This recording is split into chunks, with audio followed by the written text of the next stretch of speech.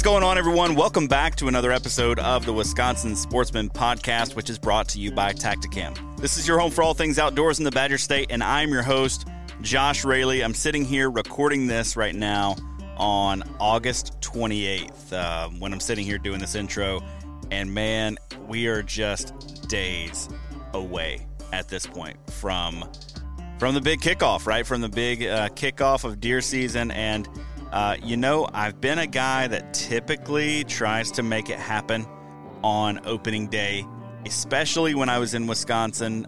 Temperatures were a little bit more friendly. Even if it was hot, it wasn't going to be, 90 plus. But man, looking here in Georgia, it's going to be 90 degrees on opening day, which our opener is September 9th. So I've got a hot persimmon tree that I am thinking about. I say it's hot. There's not a lot of deer sign around it necessarily, and it's starting to drop. So it could heat up here pretty quick. I've never seen a cluster of persimmon trees not turn really hot as soon as they start dropping. So I'm keeping my eye on it, but man, at the same time, it's going to be 90-something degrees that day, and I honestly just don't know if I can get super excited about getting out there when it's 90 out. But what all of this does mean is that whitetail season is right around the corner, and I am getting fired up. I hope you are too. I hope you, have got one that you're chasing. Hopefully you've been able to find something either through scouting or with your trail cameras or, whatever the case may be. For me, it's been a little bit of a different year. I've got a lot of irons in the fire with Habitat Consulting and working on my real estate license right now, and kids with birthday parties and starting school in August here in Georgia. Man, it's been a weird summer, but I do have high hopes that I'm going to be able to locate a buck. I'm actually looking forward to being in Wisconsin in mid-October, mid to early October, let's say, this year, and I'll be getting some cameras out while I'm there. I'll be doing, obviously, a bunch of on-the-ground scouting. I may be doing a little bit of hunting, but it's primarily a scouting mission to set me up for when I return November 1st through the 12th. So I'm going to be there for 12 days during the rut, and hopefully I can make something happen. But we've got an awesome episode for you today. I was able to catch up with Jake Mersberger. Now, if that last name sounds familiar, that's because his brother, Josh Mersberger, has been on the podcast before. He is actually the taxidermist who did my buck from 2022, and he's done a turkey fan for me before. Guys, he does excellent work. But Jake is his older brother. And Jake actually now lives in Minnesota, but he grew up in Wisconsin, in southern Wisconsin, hunting the same area that I currently hunt. But Jake, over the last couple of years, has really gotten into travel hunting. Now, with his job, he has to do quite a bit of traveling, and that has allowed him to span, 3 days here, 5 days here, hunting in a lot of different states. And so we cover, not only what it looks like for him to kind of schedule those things out, what are some of his favorite states to visit, but we also talk about a stud of a whitetail that he was able to harvest last November in Nebraska. The deer is an absolutely beautiful 12-point buck.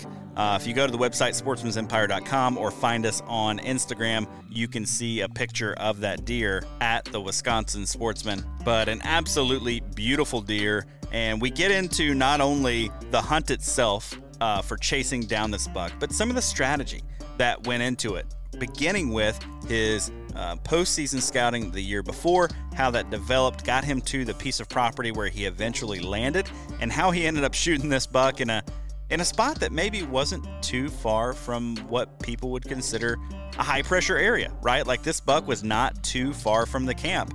But Jake was able to find out what he was doing and capitalize on it, and luckily he got out there and got it done. And there's a lot, honestly, that I learned from this episode, whether it comes to, how do we think about and process our own pressure that we're putting on an area?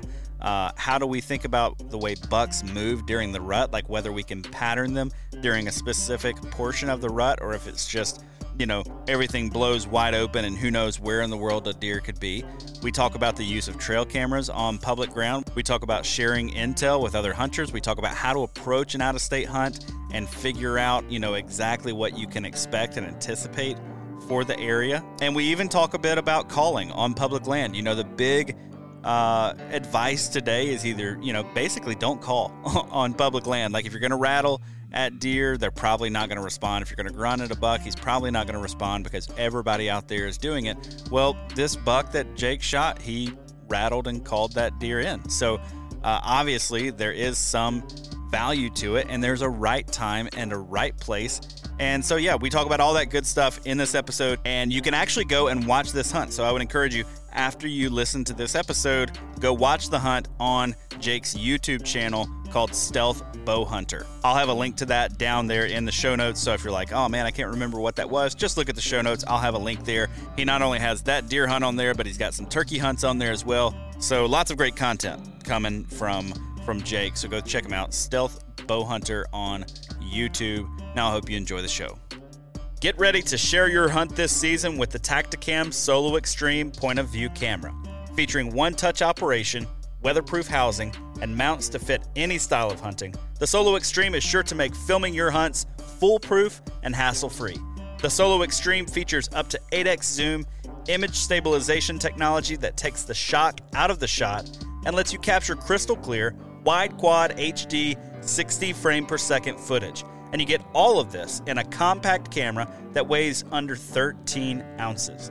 From now until August 31st, you can get the Solo Extreme and a stabilizer mount for just $149.99, and of course you get free shipping with that.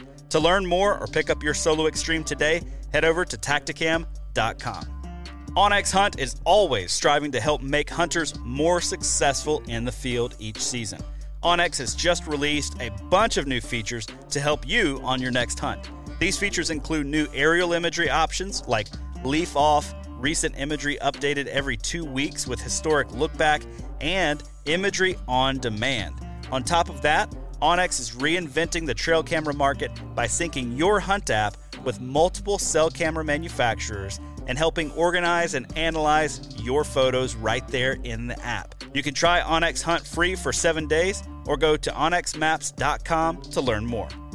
Hunt in comfort this season with camo from Huntworth. They make high-quality technical camo at a fraction of the price of other brands. My personal favorites for the early season include the Durham lightweight pants, which are rugged and durable with just the right amount of stretch where it counts, and the Shelton midweight quarter-zip hoodie with built-in face mask. To make building out your kit simpler, their website now features their new system builder. This tool will help you grab the right camo no matter what season or species you're hunting at huntworthgear.com. All right, on the line with me today, Mr. Jake Mersberger. Jake, man, welcome to the show. Thanks for having me. Absolutely. I really appreciate you coming on. I've talked with your brother a number of times. He just happens to be my taxidermist. So, you know, his phone call is one of the ones I look forward to the most in, spring typically. But, man, Jake, I'm glad you could come on. We're kind of doing a little bit of a series here to get folks jacked up for deer season. And one of the things that we're covering is people's success stories. And I posted on Instagram a while back and just said, hey, anybody got a good buck story that they want to come on and share? And your brother was just like, you gotta get in touch with Jake. Like, I'll give you his number. You got to talk with him about a buck that he killed in Nebraska. So before we get too far down that road, though, of this Nebraska buck, and he's told me a little bit about some of the, the quality of the deer that you've seen on this property and whatnot, and the success that you've had. So I'm pumped to hear more. But first, we got to know a little bit about who is Jake Mersberger. Awesome. Well, again, thanks for having me. So I've been bow hunting for 37 years in exclusive bow hunting. So I cut my teeth back in the day, and it sounds funny. I'm sure my brother didn't share the story, but I'm the oldest of the family. So for us, it wasn't about racks. It was about feeding the family. And right. So my first deer interaction was 12 years old on the side of a highway with my dad to see if that deer was still able to be eaten. Right. So, wow. And that was my first gut job as well. So that's how I grew up. It was more of a, hey, I'm going to show you the ropes. If anything goes bad, if you're like, my dad was a corporate, worked at Oscar Myers and would get laid off. And so for him, it was, how do you provide for the family? So wow. that's how I grew up. So, back in that day, it was these 40-pound biter stands and no range finders, no trail cameras. And it was just kind of like, hey, this is how we're doing it. So I really got to, give a shout out to my dad, because he taught me as well. And in the importance of why I'm saying this, I don't shoot at a deer if it's an unethical shot. Right. He put that in my mind. It has to be broadside. It has to be relaxed. And he put that, ingrained it in my mind. And I think that's helped me become a better hunter. Because you see a lot on these shows and that they're taking front shots, or just they're almost overexcited, right? So they're trying to make it happen, where I'm a little more patient. If it walks, it walks. That's how I was trained. Like if it walks, it walks. If you got on it once, hopefully you can get on it again. So yeah, so I've been doing it for 37 years. I got into filming probably right I was like 24 years old. And my brother and I had some good luck. We did the Campbell Outdoor Challenge together down in Illinois. We ended up winning first place, third place. And then from there, I've been just kind of self-filming since then. And I don't want to say I'm a wannabe, right? But I enjoy filming my hunts. I enjoy seeing where I actually hit, and just being able to relive that with my family. Yeah, absolutely. And you've got a YouTube channel, right? I do. Yeah. Stealth Bow Hunter. So how do you relate to your kids, right? So my 14-year-old loves YouTube, wants to be a celebrity influencer. And it was kind of his idea. It's like, Dad, all you do is you film your hunts. Let's work together. And I'm like, absolutely. Let's give it a try. And so he's my director. I've got a 14-year-old that's my director that is on me if I don't post shorts and good footage. Dude, he probably does as good or better of a job than most of the people in the industry. So, I mean, if we're just being honest there, I mean, if he's out there and watching it and consuming the content, he's probably able to make just as good of a call as a bunch of others. Yeah, absolutely. He's extremely vocal if I don't perform well. Let's just say that. Keeping you in line, man. That's awesome. Very good. So, man, one of the cool things I just wanted to point out, so you've been doing this for a long time. I don't know how old you are, but you were certainly hunting the area way before I came along. But interestingly enough, you and I have history hunting the same kind of gem of an area. I mean, the whole area is pretty just special. So I've talked about it on the show before without, trying to spot burn or anything like that. But I am curious to hear about, maybe one, your experience with that area. We won't say where, but your experience with the area. And what are some of the things that you think maybe makes it what it is?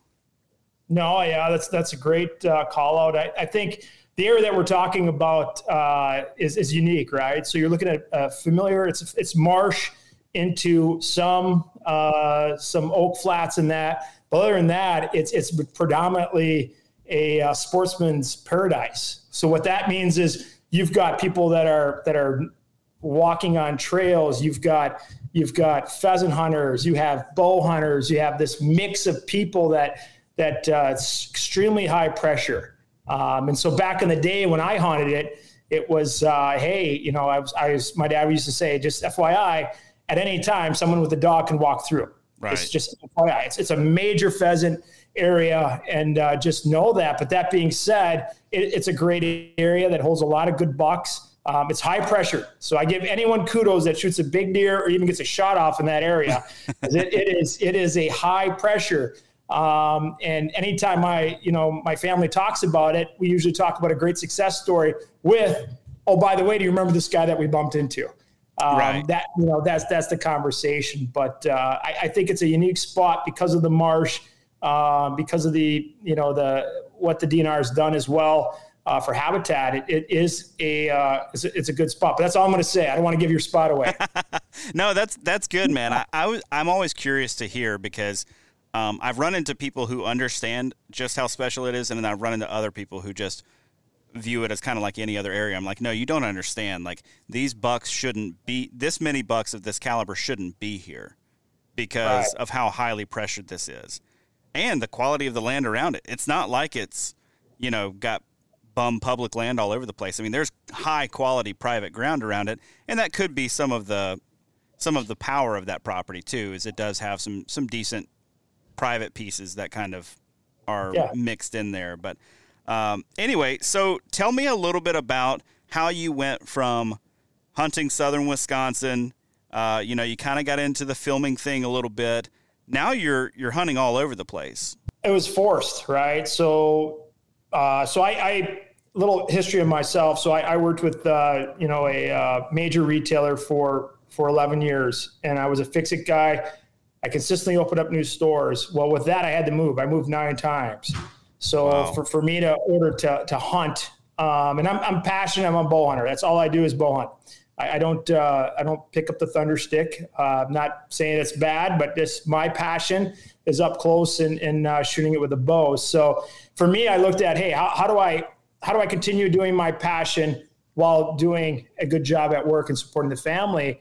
So it gave me access to Nebraska, Kansas, Minnesota, and these areas where I had to adapt. And I knocked on doors and I got the Heisman, 95% of the time. So for me, it was falling back into the public land, figuring it out, looking at that time, we didn't have Onyx, right? So you're walking it, and I'd walk it in the spring so I could blow it out and just make sure I had a good game plan. But I feel that's what made me a better hunter, because I don't have the luxury of understanding the deer movement every year, right? So I didn't know. So I'm popping in. I'm a fresh guy. It's new dirt for me.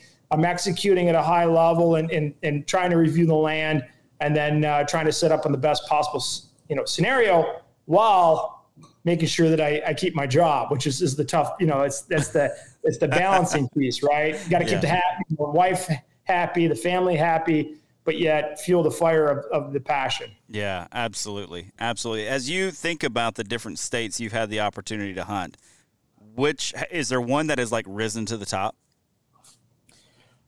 For pressure, or for just the caliber of deer? You know what? Give me one that you say, I want to ask for 3, right? Okay. And I'll give you 3 categories.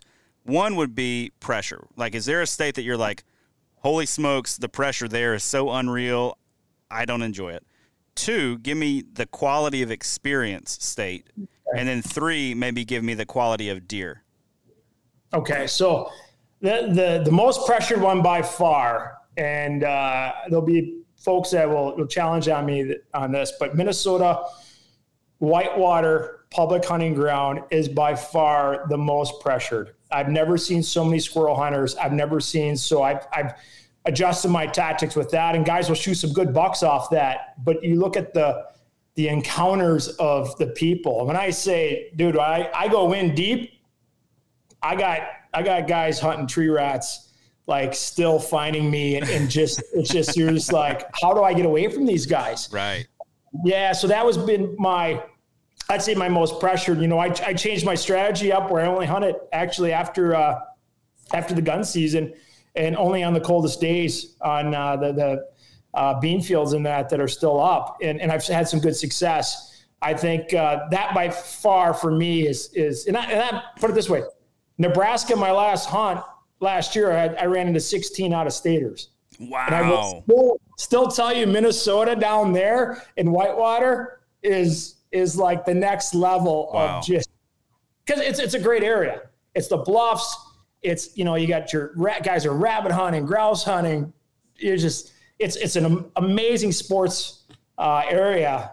So I don't mind it. I've always had the worst luck there. I think for a quality hunt and to get into what I feel is one of the best for just ground public land, I think Missouri. I shot a good buck last year in Missouri. It was my first time in there, and I only ran into 2 guys, and they're from New Orleans, and it was a great experience, great hunt, and I had deer. I had anywhere from 4 to 7 deer every hunt. So that was amazing. And then quality, though, you got to give it to Kansas, man. It was stupid. It was stupid what I saw from a caliber of deer. I love the fact, I talked to the biologist there that was actually hunting the same land that I was hunting, just sharing what he does in order to make that habitat the best. And then also, you know, he had trail cameras up. So you're kind of like, you know, I'm pretty sure I saw like a 180. He's like, oh yeah, you saw this one. It was like, that's the conversation. And I haven't been back there in a few years, but that was definitely would be like my highest. I mean, I had two really, really good bucks, the 180. And I want to say the one that was traveling with him was 150. Screwed it up trying to film, 100% on me. Couldn't get it. Like, it was horrible. And then 130 inch came down and, you know, I ended up shooting that one instead. But it was an amazing spot. And I truly love the fact of the habitat and what they're doing to it, just to make sure it is that piece where people are paying that money to come. You can see the ROI on the land and what they're doing. So I really give the shout out to those guys and what they're doing. Right. Man, I felt some of the similar stuff in Iowa this past year. I went for turkeys. And, you know, just to see what they're doing on some of that public land around where I was like, man, this is dollars at work here, to see what's planted on the public land, to see the roads that are maintained, the signage that's maintained. And I mean, Wisconsin, I think, does an excellent job too. Like, if you've been to a lot of states, Wisconsin is nowhere near the bottom of the list when it comes to the work that the Wisconsin DNR is doing on some of these places. But yeah, I saw that in Iowa. I want to touch on a point that you just brought up, though. You talked to the local biologist. If a guy is going out of state, I don't think you can stress that point enough. Talk to a local biologist or a local game warden, a local conservation officer, whatever they call them where you're at. Man, when I went to Iowa, I ran into a game warden. He had kind of boogered up my hunt on accident, and, you know, we talked about it a little bit. And then he was like, tell you what, man, I'm going to send you here, and I'll tell you where to go. This is my favorite spot to hunt turkeys ever, so go back there and get one. I didn't get one back there, but just such a cool thing. Like, they're willing to share their knowledge. Like, they want people to have a quality experience, and it's almost like, especially if you're from out of state, they're like, we know you've got limited time. Like, let's point you in at least a decent direction, or give you some information that's actionable and useful. Not to say they're going to say, hey, hang in that tree right there and you're going to shoot a 180, but they can say, you know, here's what you can expect. These are some places that maybe don't get as much pressure, so if you want to get away from people, head over there. You can maybe have the place to yourself, kind of thing. So let's shift now and talk a little bit about this experience that you had in Nebraska. I want to hear about the buck, first of all, that you ended up taking. Yeah, so the buck. So going back, I hunted Nebraska, this same area, the year before, and I had some amazing experience. But I did have a couple of hunters bugger my area pretty bad, to the point where, you know, it was right there. I had them, but then here comes somebody during prime time walking with a crossbow, and I'm like, oh my God, this is not happening. So right. Can I stop you there real quick? Yeah. Did you was that the year that you hung some cameras and got some really good intel? That first year you were out there? I did not hang cameras. Not. No. Okay. All right. I went in. So my strategy was, there was 3 or 4 areas I wanted to hit. So I went in there. I was just doing observation. It was kind of a soft hunt, right? So I wasn't sure on the area, but driving into the area, I had to stop. There was this great buck with a doe in the middle of this field. So I was watching this one and saying, hey, he's only a half mile away from this public land, so I'm going to go check that out. So I was kind of more scouting still, and I went in, and again, this is horrible to say, but when you're doing sales, dealers ask and dealers email and dealers text you, and you got to respond. So right. I'm on my phone responding to a dealer, and I look up and there's a shooter sitting there. It's just like, I can't get the camera on him. And I'm like, damn it. So that was the year prior. So I said to myself, hey, here's the deal. I need to really focus in. It was a really good deer.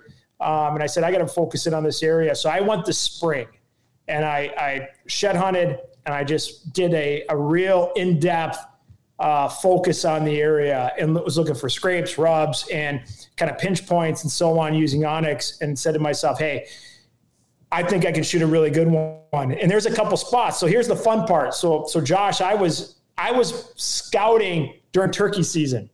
Right. And so I was running into hunters doing turkey at the campsite, and I was not like in their area, but I ran into the two local sheriffs, and the sheriffs were very, very open on what they see, what they hunt, big time saddle hunters, my type of guys.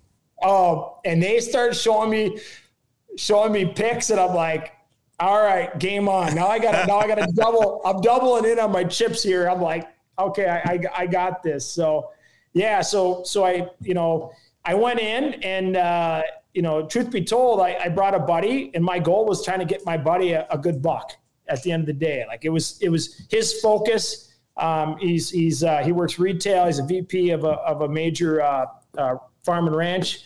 And I was like, hey, he hasn't shot a good buck on public land. That's my focus. So I did like double areas on, hey, if he's going to sit here, this is where I'll sit, and so on.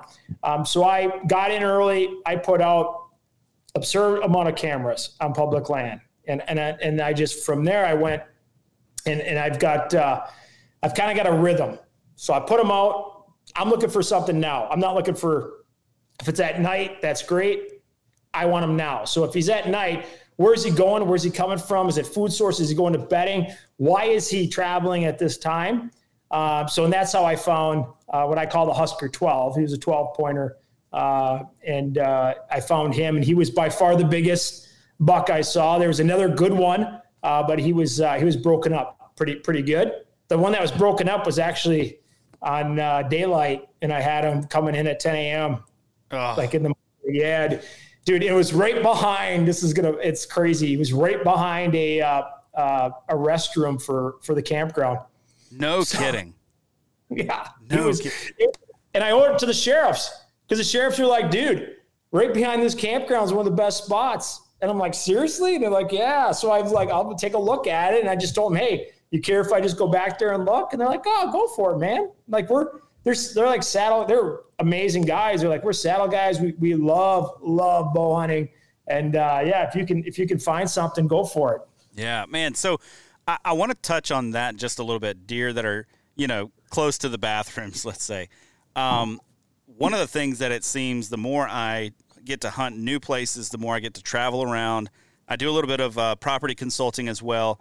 When I go to individuals' property, what seems to be this recurring theme is deer that, I don't want to say that they're keeping tabs on the people in the area, because I'm not in a deer's mind and I can't explain exactly why they're there. But man, they sure seem to be sticking close to people. At enough of a distance, or at enough of they're staying safe, but at the same time, it's almost like they want to keep tabs on people. Are you seeing that kind of in your travels generally? Yeah, it's interesting you say that, because you've got this. There's a stock process. You got to go a mile plus in. You got to get away.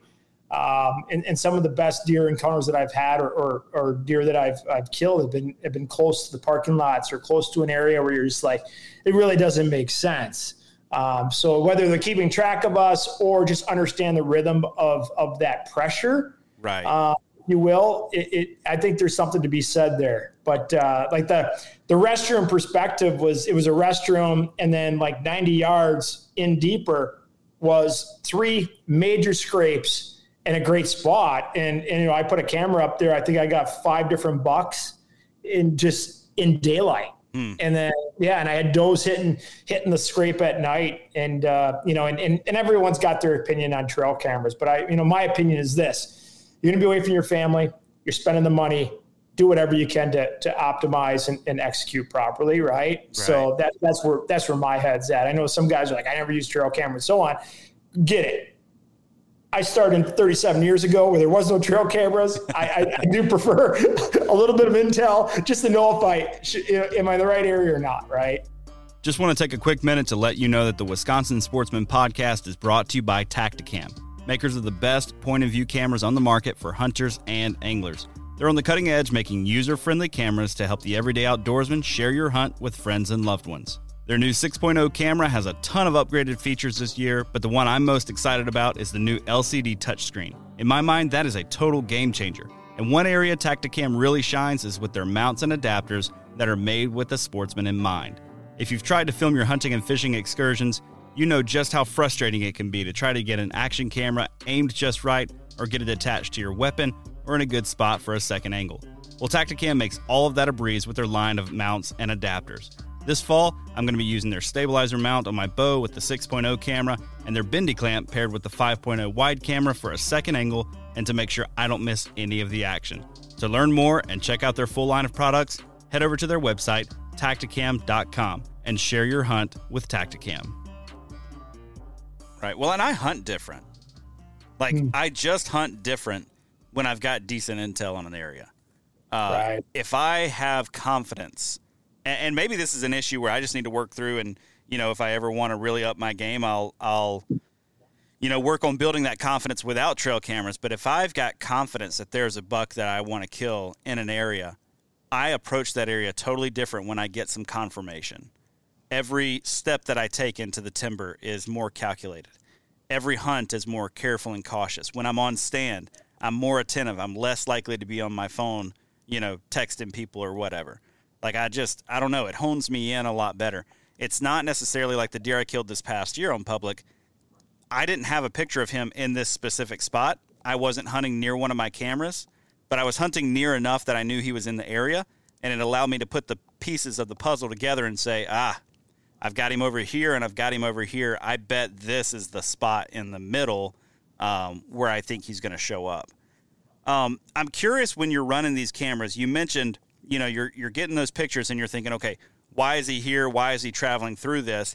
How much of that have you already worked out before you place the camera there? How much of the pieces of the puzzle of bedding and food and all of that are you really piecing together before you get the pictures?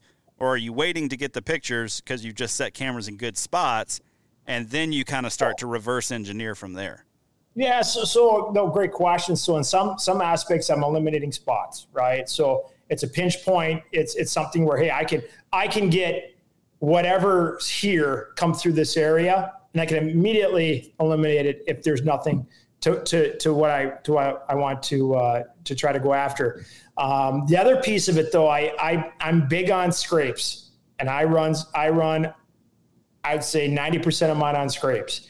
And guys, there's this piece where, that great bucks come to scrapes in the beginning, but then they'll leave them.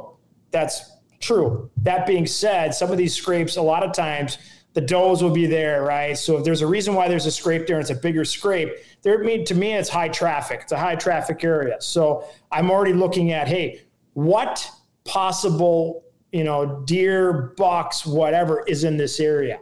And I'm just simply looking to eliminate it. That's my thought process.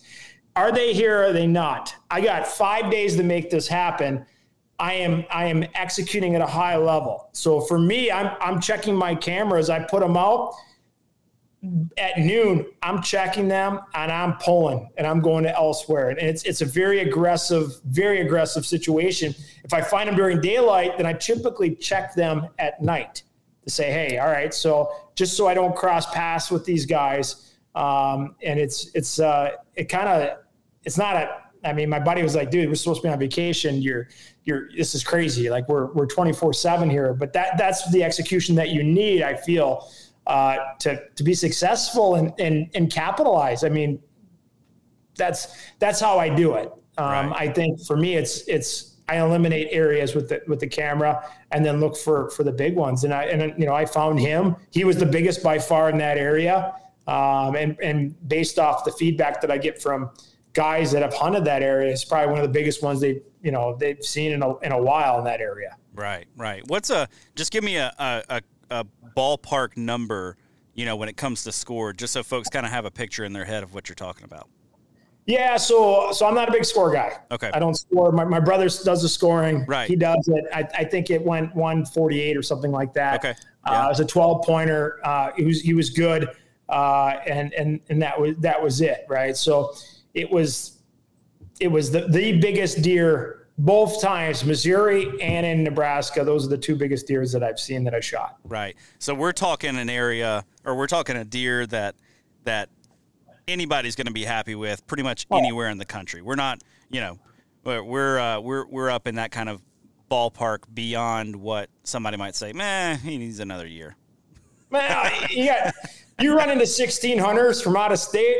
You're you're pretty excited to shoot it for anything 145 and above. Right. Absolutely, man. I shared with you a little bit about the buck I killed this last year, and I was in the parking lot, and we got him loaded up in the truck, and a guy stops by who also hunts that area, and you could see the rack sticking up above the tailgate of the truck, and he's like, "Oh, you mind if I take a look at your deer?" And I was like, "Yeah, no problem," because I'd met the guy before, and we had talked a couple of times, and he saw the deer, and he says, "Oh man, kind of funny seeing that deer dead." I was like, what do you mean? He's like, I got a bunch of pictures of him. I was like, oh, did you? He's like, yeah, I wasn't hunting him. So it was like almost some like buck shaming on public land going on. I'm like, dude, the day that a deer of this caliber doesn't get me jacked enough to shoot it, I might as well go fishing. Like, right. I'm going to go do something. And when a 4.5-year-old buck doesn't make me excited anymore, you probably just need to hang it up. Right. And yeah, I totally agree with that. So again, 16 guys, right? Like it was incredible how much hunter pressure was there. And when I was back, I was packing him out. I had some, cause I shot him the morning before the gun opener for the next day. And I had some guys that were doing scouting, and they were like, "Oh my God, that is an amazing buck. Like, congratulations." I was like, "Hey, thank you." But that's how it should be. I mean, we are truly our worst enemies when we really need to embrace each other and celebrate, regardless of whatever we shoot. Like I've seen a guy I walked up on, he shot a 6-pointer on public land in Nebraska, and I'm like giving him high fives. You need help dragging it out, right? Absolutely. It's still to the hunter, whatever they choose to go after and whatever they feel to shoot the arrow. If it's ethical shot, I am 100% on board and congratulate them, and we'll do whatever I can. I mean, and what's the funny part is, Josh, I'm a big helper. I love to help. So I always talk to these guys, even the 16 guys. I was telling them, "Hey, here's what I've seen. Here's where I go." And they kind of look at me like, this guy's crazy. Like, he's filming himself. He's on an e-bike. He's doing all this stuff. And I'm just like, all right, yeah, I'm just here to help. I'm just, because for me, it's all about, these guys are taken away from their family, away from their jobs. Let's help each other in order for them to be successful as well. Right, man. A constant theme when I'm talking with folks like you is I try to emphasize, like, when and hopefully people will take heart when they hear this message. I'm always trying to, like, if somebody's willing to come and talk with me, if I run into guys on public land and they're willing to stop and chat, and like, we can share a little bit of information, and I can tell that the sharing is mutual, right? Like, I would rather, like, let's have a conversation. Let's talk about what we're seeing, because I would rather both of us or one of us walk away with a deer than neither of us walk away with a deer. I'm not going to try to hold everything so closely to myself, and then, we all end up miserable because we're just stomping all over each other and nobody's having any success. When you can, share a little bit of information, and next thing you know, somebody's finding success, or maybe more of us are finding success than would have otherwise. Right. When it comes to these cameras, I want to get a little bit of your strategy when it comes to these trail cameras a little bit. You said an obscene number of cameras. So what are we talking? Maybe number of cameras and like concentration. Yeah. So, looking at, I blitz it, right? So I'll have, I think it was 13 total. But they're not cell cameras. Right. I gotta go in and I'm filming, so I have them on video.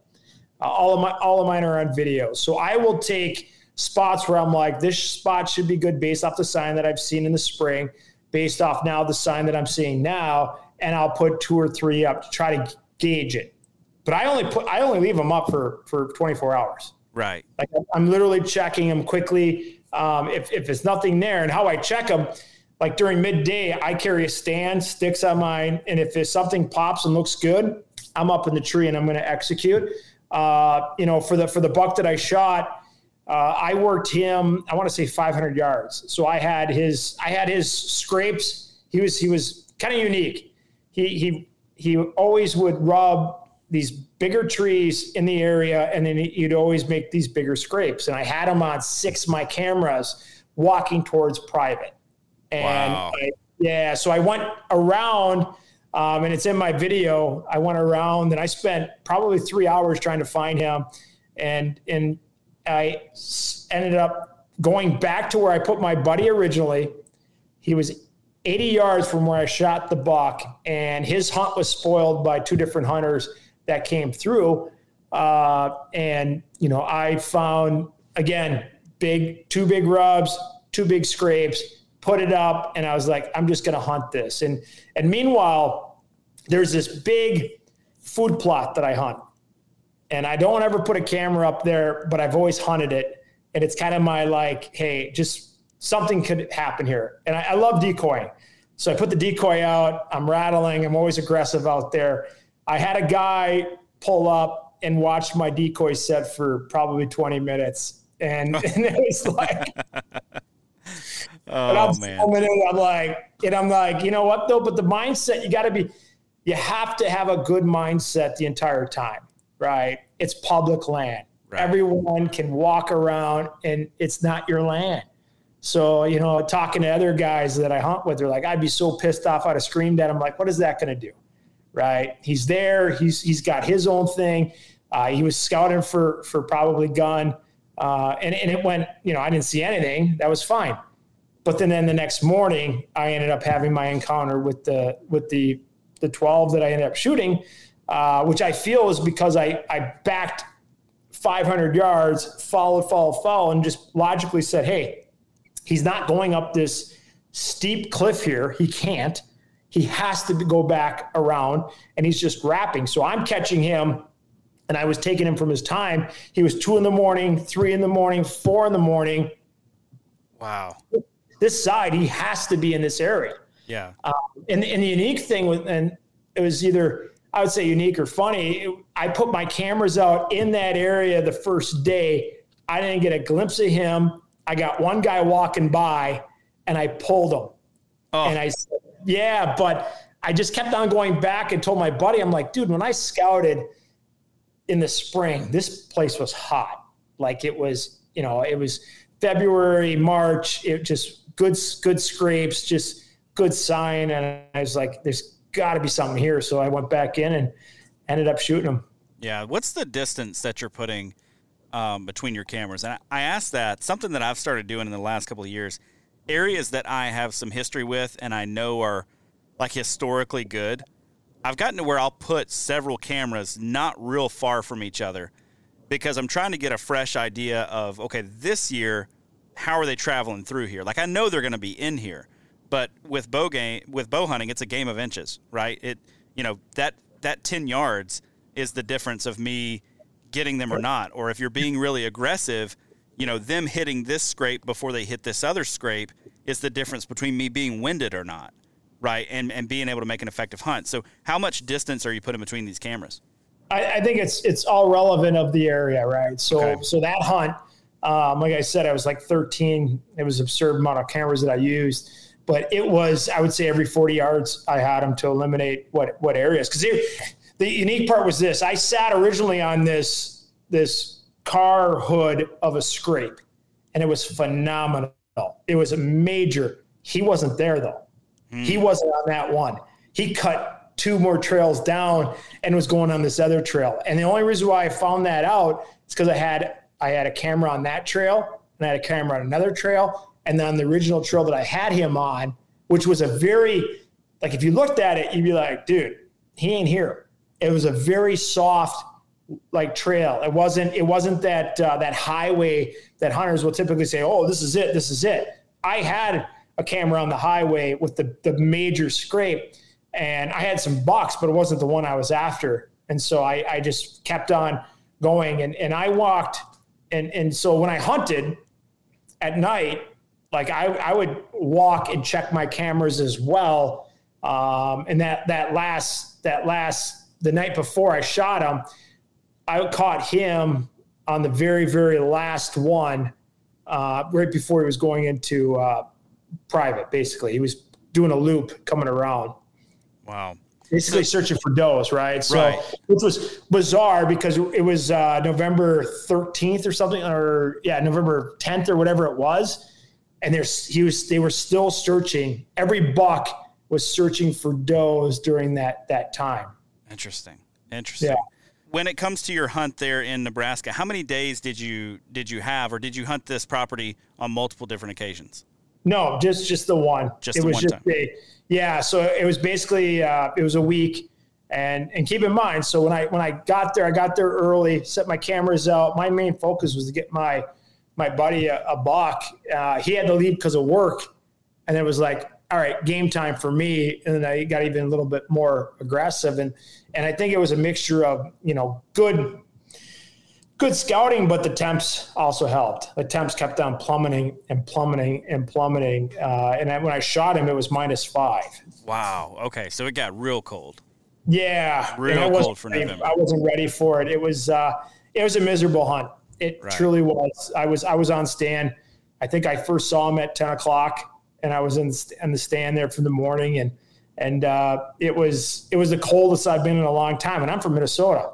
So yeah. So I was not expecting a Nebraska hunt, and learned a lot about making sure you bring your right layers. Yeah, absolutely. I remember what I was going to ask you now. What's your thought process when it comes to the pressure that you're putting on an area? I'm just thinking about you're really aggressive hunting. You're really aggressive with the trail cameras. You're setting them up on scrapes. So, you're in like high odds area that something is going to smell where you stood and smell your hands on that camera. Are you doing anything to try to mitigate that? Or, how are you thinking about what you're doing? Because I know younger Josh I would have put those trail cameras out and assumed that there was not going to be a deer in that area for the next 10 days because of my scent. I've changed a little bit on that, but I'm curious your thoughts. Yeah, so a couple different things. So I always chuckle when I see guys put trail cameras out without any gloves, right? So first of all, I wear gloves. I've got scent killer.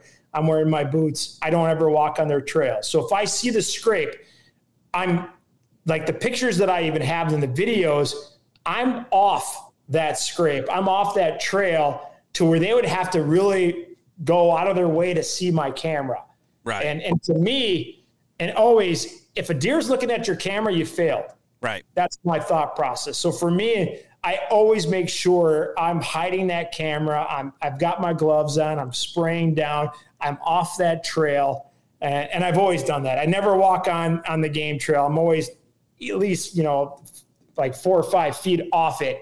I can walk. I don't need to be on it. Like I see it, right? Why be on it? Why even jeopardize that?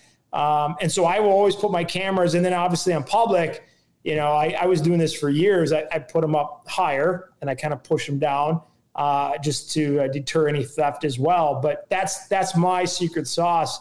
But if you have your gloves, if you don't have your gloves, you're putting it up, you're on their trail. Well, again, I think it defeats the purpose of again, you're in their backyard. They understand their area, and you just got to be heightened on the sense of what they might smell, what they might see. So that's where I'm. And on one occasion on this past hunt, I did have one buck literally pick out my camera and looked up, and I was like, that to me, he was done. Right. He ain't gonna come back. I was even thought to myself, I lost that one, and shame on me. I didn't cover it up, or I didn't do something right. So that's again, as we hunt, we're out there. We're always learning as well, right? We're always trying to improve our skill set. Right. So let's talk then about this specific buck. Like when you found him while you were hunting, like how quickly into the hunt were you able to get a beat on this specific deer? It was actually 4 days in. 4 days in. Okay. Yeah. So 4 days in, I was hunting what I call the car hood scrape, and I had a smaller buck come through, some does. A buck was chasing, and it was right on this creek line, and then on the other side was this area that nobody went in. It was kind of far back in, and he came through at night, and as soon as I got him, I shifted all my energy to that buck. So he didn't come to that hood scrape. He was literally on the one scrape. So then I took my cameras and I put where I thought he would go right down the line. And I picked him up on 3 different cameras and said, all right, now I'm on game. At least I know where he's going. I got a good opportunity possibly to at least see him in daylight. That was my goal, just to see him in daylight, let it go from there. And then like 2 days later, or it was a day and a half later, I shot him. Okay. All right. How quickly did his like movement and like your understanding of what he was doing kind of all fall in place for you? Because, as I'm thinking through deer from the past, I feel like there have been times where it's been really hard. It's like, where is he going? What is he doing? And it it's very terrain dependent a lot of times. And just, there's a lot that can go into that. How quickly were you really confident that you had this deer kind of dialed?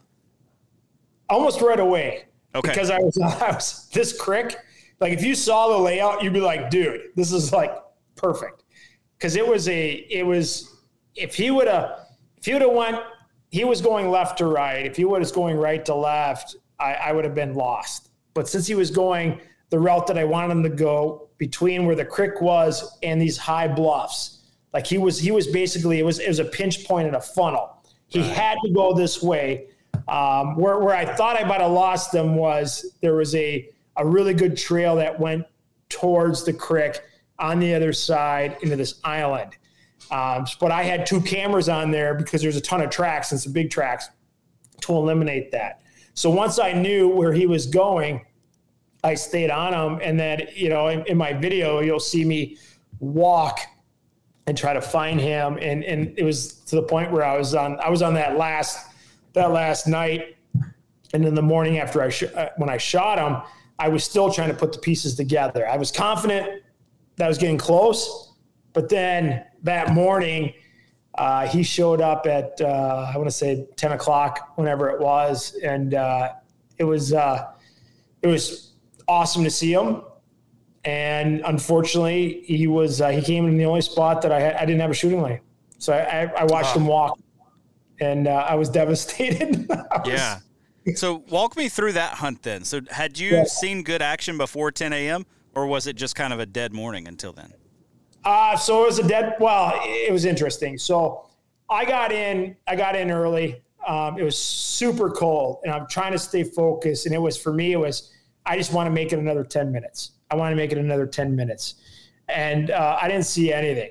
And I said to myself, I think I'm in the right area. And I heard a twig snap, and I look, and there he is. So he's got 2 options. He can come right to the scrape that I'm at, or he can go out to the trail that I basically came off of. I was like 2 or 3 feet from it.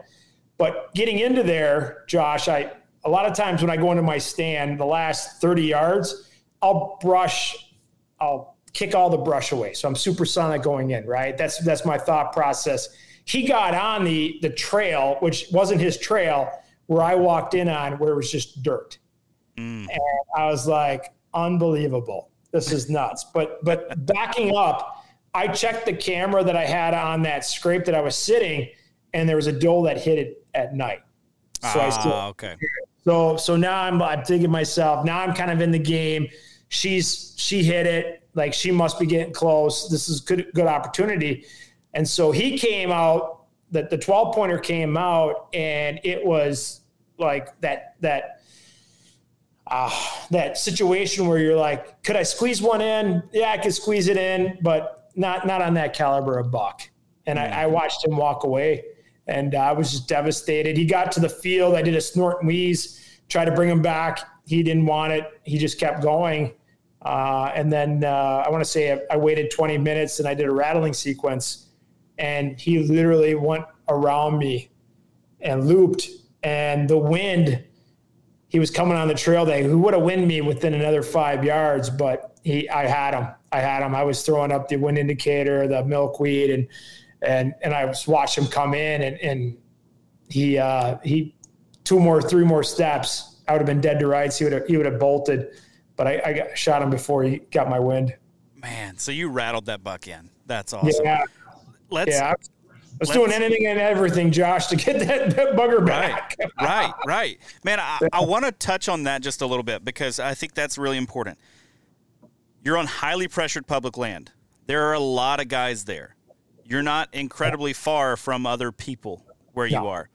And you call on highly pressured public land. Everything in the hunting media says deer on highly pressured public land don't respond to calling very well. Well, the evening I killed my buck last year, I'm sitting in my stand, and I hear a guy just get after it. And it's like 20 minutes before dark, right? And I'm thinking to myself, first of all, he's right where I hunted 2 days ago. Like, so I know exactly where this dude is at, and he's in a real good spot. I had gotten winded by another buck there. And so I'm like, man, somebody's sitting up there. That's disappointing, because I had sat all day and hadn't seen anything. Like, I saw some bucks that morning cruising through, but had seen nothing throughout the midday, and it's almost dark, and I'm like, man, it's almost over. He starts rattling. I'm like, oh my gosh, dude, can you not just let the sun go down and just like let me enjoy a quiet evening and lick my wounds? And then I hear his bow go off like 5 minutes later.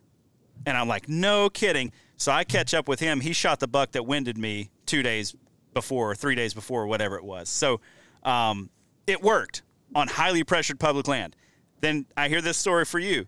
It worked on highly pressured public land. What's going into that and your thought process with calling? Because it's not supposed to work.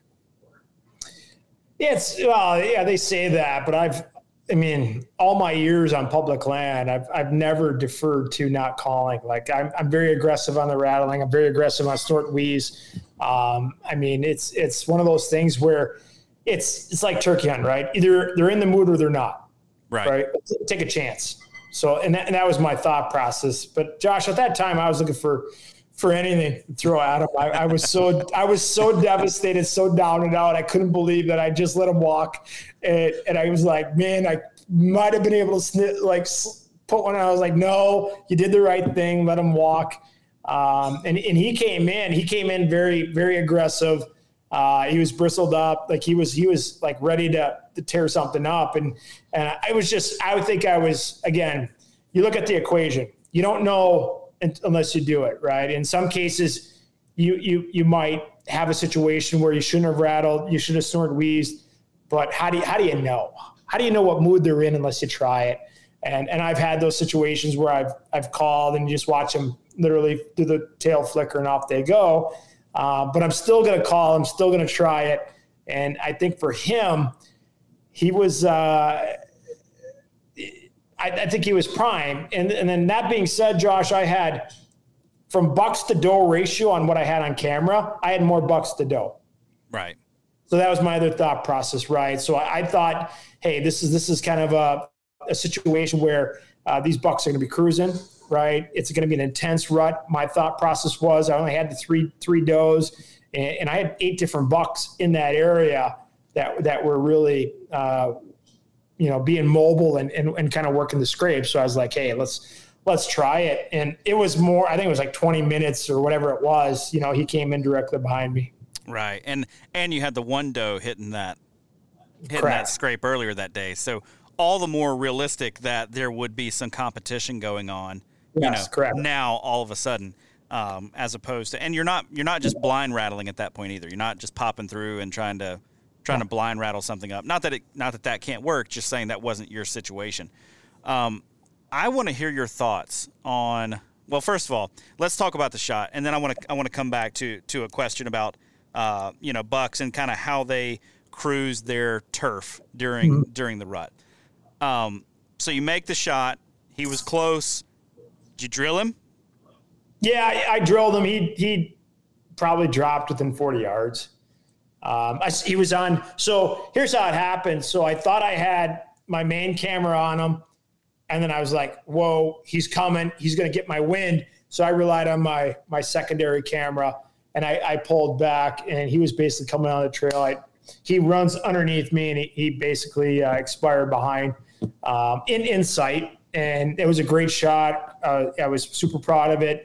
That's the respect for the buck like that as a caliber. You survive on public land for that long, right? We want to do everything we can to make sure it's a humane shot, and I executed properly. And then after that, I kind of lost it because I was super excited because he walked out of my life, Josh. Right. He was out of my life. I'm literally down and out, almost ready to cry. I'm freezing, going, what am I doing? This is not good. And then it just all happened, and I was fortunate for sure. Man, so when he had kind of walked off, had your mind already drifted to like, okay, what's my next step? What's my next move? Right. Yeah. Okay. So yeah, once I said to myself, I'm not shooting. This is not a high quality shot. I'd be threading what I call threading the needle, right? Where, I again, back to my dad, broadside, you shoot, you don't thread the needle, you respect the game. So that's where he walked off. I snorted and wheezed. I did stop him. Well, when I stopped him, he didn't snap his head back. He didn't look. He literally stopped, flickered the tail, and off he went.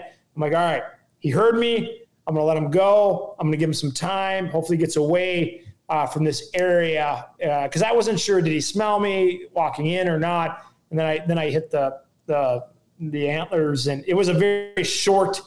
I'm very aggressive on the first pop, and I kind of do a short one that I have on the footage there, and then I put him down, and I heard twig snap, and during this time, and this is how I typically hunt. So after that situation where the 12-pointer left, an 8-pointer comes through, and typically in my scenario has been, all right, this one's dead because I just messed that one up. But I let him walk, and I was like, I'm not gonna shoot him. But yeah, so he came back around and was able to execute. Excellent, man. Well, I want to hear your thoughts. Maybe this would be a good point to kind of wrap it up on. How patternable are you finding bucks to be? I mean, we're talking mid-November. A lot of guys may have just thought, I've just got to get on a good pinch point somewhere and just put in the time. I'm not going to try to put a bunch of effort into locating a specific animal, figure exactly out what he's doing, because who knows, man, a doe could take him anywhere. How patternable are you finding bucks at that time of year? That's a good question. So when you think about it, with my cameras and that, my thought process is the doe. Right. So I'm looking where the does are. That's where I'm thinking. That being said, in the pinch points, I have cameras out to make sure. I'm a pinch point guy, right? I'm a funnel guy. I've been guilty to sit on a stand multiple days and a good exit and entrance where you're just pounding it and say it's going to take off or it's going to execute, and it might not. I think from a patterning perspective, it's tough. You've got a short window. That's why I was super aggressive. This guy my 12-pointer gets on a doe and he's gone. He starts to chase, and that whole different ball game. And I think that's why I was very aggressive on just the camera, getting him and executing right away. Like I didn't wait. I was in. I'm like, okay, here's where he's at, and I was basically following him because at that time, it's a short window. Right. They catch the right sniff, they're out of our life, and so that's where we really need to execute and just put everything to our favor, whether it's a pinch point or that. But yeah, so again, it goes back to it was the right scenario, and it was a good hunt, but he could have easily got that doe, found her, and been out of my life, and we wouldn't be here right now. I would have been cursing. Yeah. Well, man, I think that it's so important to understand. I mean, for you, it was, you've got to get there on the ground and understand what you're being dealt, like the hand that you're dealt. Now, right. Thankfully you were dealt this hand of bucks that were still kind of in that looking phase. They're not necessarily chasing super hard yet or anything like that. They're on the prowl. And I have come to love that time of year, because it seems like, up until the sort of everything breaks loose, I find a lot of really predictable movement of like every day or every other day, he's looping back through here, and then he loops back through here, and he loops back through here. And, you can really, really target, because you can have confidence that all the bucks in that area are up on their feet, first of all. And then second of all, you can really kind of dial in like, okay, he really likes coming through here, and I missed him today. He may come through here again. The property that we've both hunted before, I had one spot where within like a 9-day window, I had 4 encounters with a good 8-point. And he was doing the same exact thing, like time after time after time. I'm talking time of day. Like I remember climbing a tree stand one morning, and I'm getting in a little bit late, and I was like, that's all right. He's not going to be here until like 9:30 or 10 anyway. And 9:45, here he comes walking down the trail, and I'm like, the dude was like clockwork. But then just a few days later, it all broke loose. I never saw him again, right? Yeah. I mean, and then all of a sudden your cameras are just showing you bucks chasing does, and everything's running wild.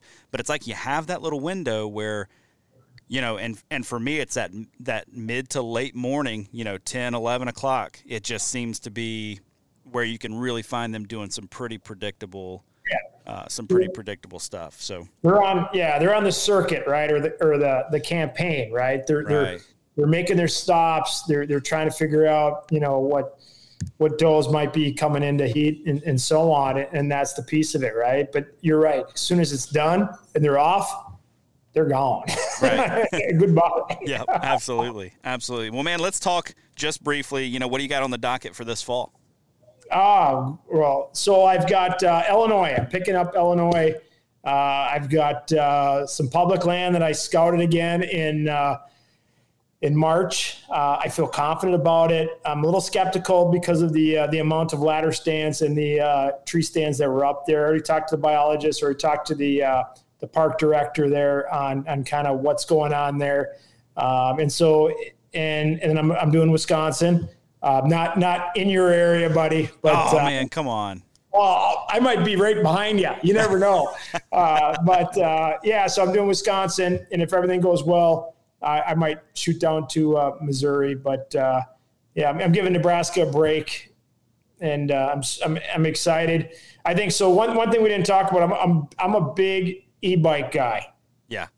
At my age, right? And it's not I'm not hammering through the fields or anything like that. But if you go to a parking lot and if I can pop off, shoot down the road, a mile, and then park it right off into the ditch and get in there, it just gives me an upper hand. So that's the big piece as well that I really focus on. I think Missouri helps me.